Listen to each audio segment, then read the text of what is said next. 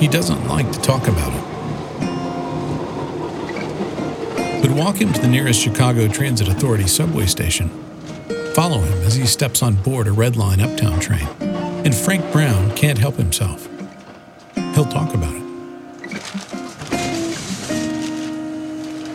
14th Street next. Stay clear of the closing doors, please. He'll talk about the time he lived on a subway train.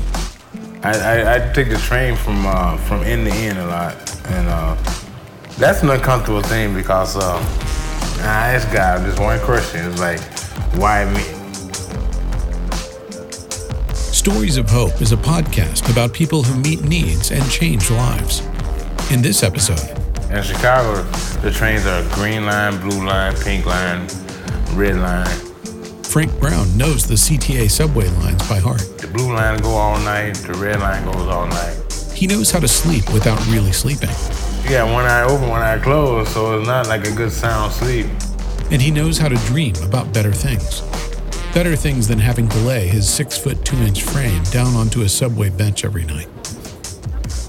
It takes a lot of stupidity to get there, and a lot of pride and ignorance, because you find yourself, you're either using drugs, drinking, or whatever, you're using substances, and you have to either start making better choices and have to have a better desire. But more importantly, you ask God for the direction. And, to be honest with you, you ask the question, and I'm going to be truthful and honest with you. I ask God to show me where I can go. What Frank Brown did not know back then is there could not have been a more perfect time for someone like him to voice a prayer like that in a place like this. This is Stories of Hope, Episode 19, The Penthouse View.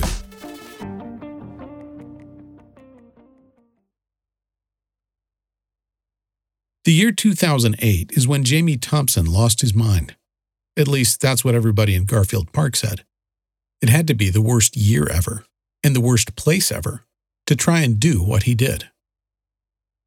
In 2008, when the market crashed, we had already planted a church in one of the worst areas of Chicago, area that per capita leads the city in homicides, and it's poor and depressed, full of prostitution and drugs.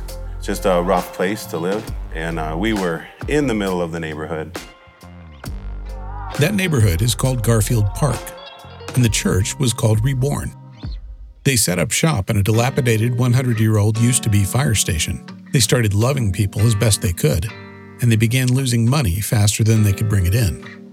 You can imagine it's hard enough to get financial support, through your church congregation. But when the crash happened, not only were we having a difficult time getting church support through tithes and offerings, but a lot of our donations from various churches around the United States had started to dry up. When the giving began to drop, Jamie and his leaders began to pray for some way to keep the church plant doors open. And that's about the time they noticed. Pre-stock market crash, developers had come to Garfield Park and begun renovating buildings there. But post-stock market crash, those half-worked-on buildings now sat empty and abandoned. It was a terrible, perfect opportunity. The buildings that were being renovated were now abandoned homes, and drug dealers were dealing out of those buildings. Prostitution was taking place, and our environment was just becoming more dilapidated and more run down. But I had some history, some background in managed property management. So we saw an opportunity in a very hopeless time. And so we went to one bank and told them that we wanted to buy this property that had been foreclosed on, and they gave us the loan. And so we bought that building that foreclosed at $400,000. We bought it for $68,000. And then we renovated it for $100,000 all in, and got that building online with 2 apartments.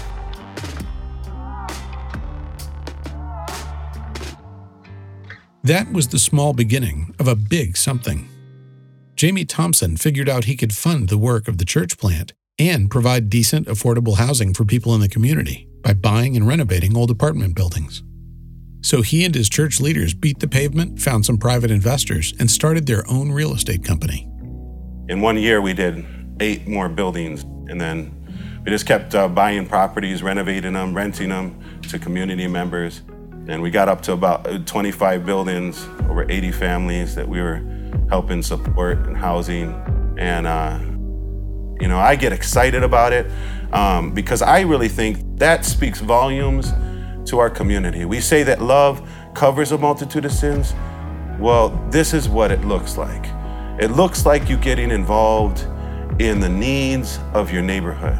And if there's broken down buildings, then you get involved. And that shows how relevant Christ is, because Christ loved. And we, as his people, he said we will be known by our love. When Frank Brown met the lady from Reborn Community Church on a subway train, he was still praying, just like he'd been doing for years, that God would give him a place to live.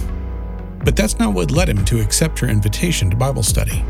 Frank Brown went to Reborn for the first time, and the second time, and the 20th time, because that was the first place he'd been in years where he felt like he belonged.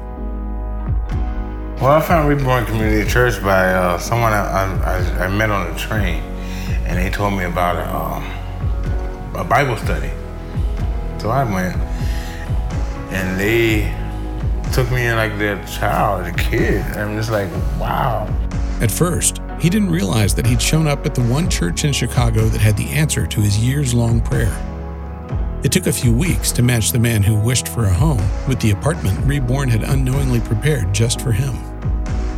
Frank calls it his penthouse. It's a third-floor walk-up, and it has everything that a guy who once lived on a subway train would ever want. It's a 2-bedroom, not a 1-bedroom. And so I'll make different changes. I'll sleep in one bed and then I'll sleep in the other. But then also, I got a back porch where I can barbecue. And I get a nice view of the city downtown.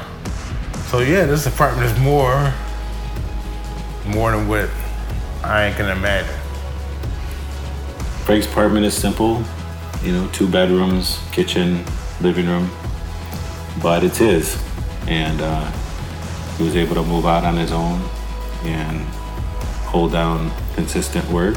And now he has his own place to stay where it's a healthy environment and safe environment where the owner of the building loves him.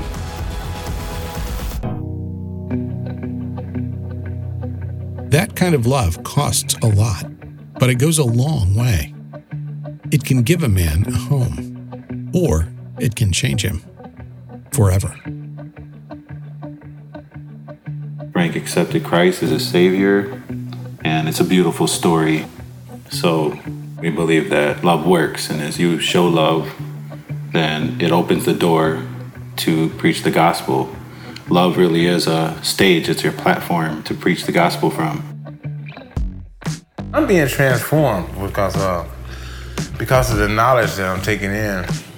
And so the relationship with me and God, to me, is number one, man. Isn't that cool? This has been Stories of Hope from Send Relief. Today's episode, The Penthouse View. Just like Jamie and Reborn Community Church, you and your church can meet needs and build witnessing relationships with people like Frank. For ideas on how, go to sendrelief.org. To follow Frank on a visual tour of his new home and to see and hear more about life transformation stories from Garfield Park, go to namb.net/reborn. If you'd like to learn more about how Jamie Thompson and Reborn Community Church are using real estate to love their community, you can visit them on the web at reborncommunitychurch.org. And finally, if you like what you heard here, please rate us and leave a review on Apple Podcasts. That'll help other people find us and enjoy these stories too. And join us in 2 weeks for another episode of Stories of Hope.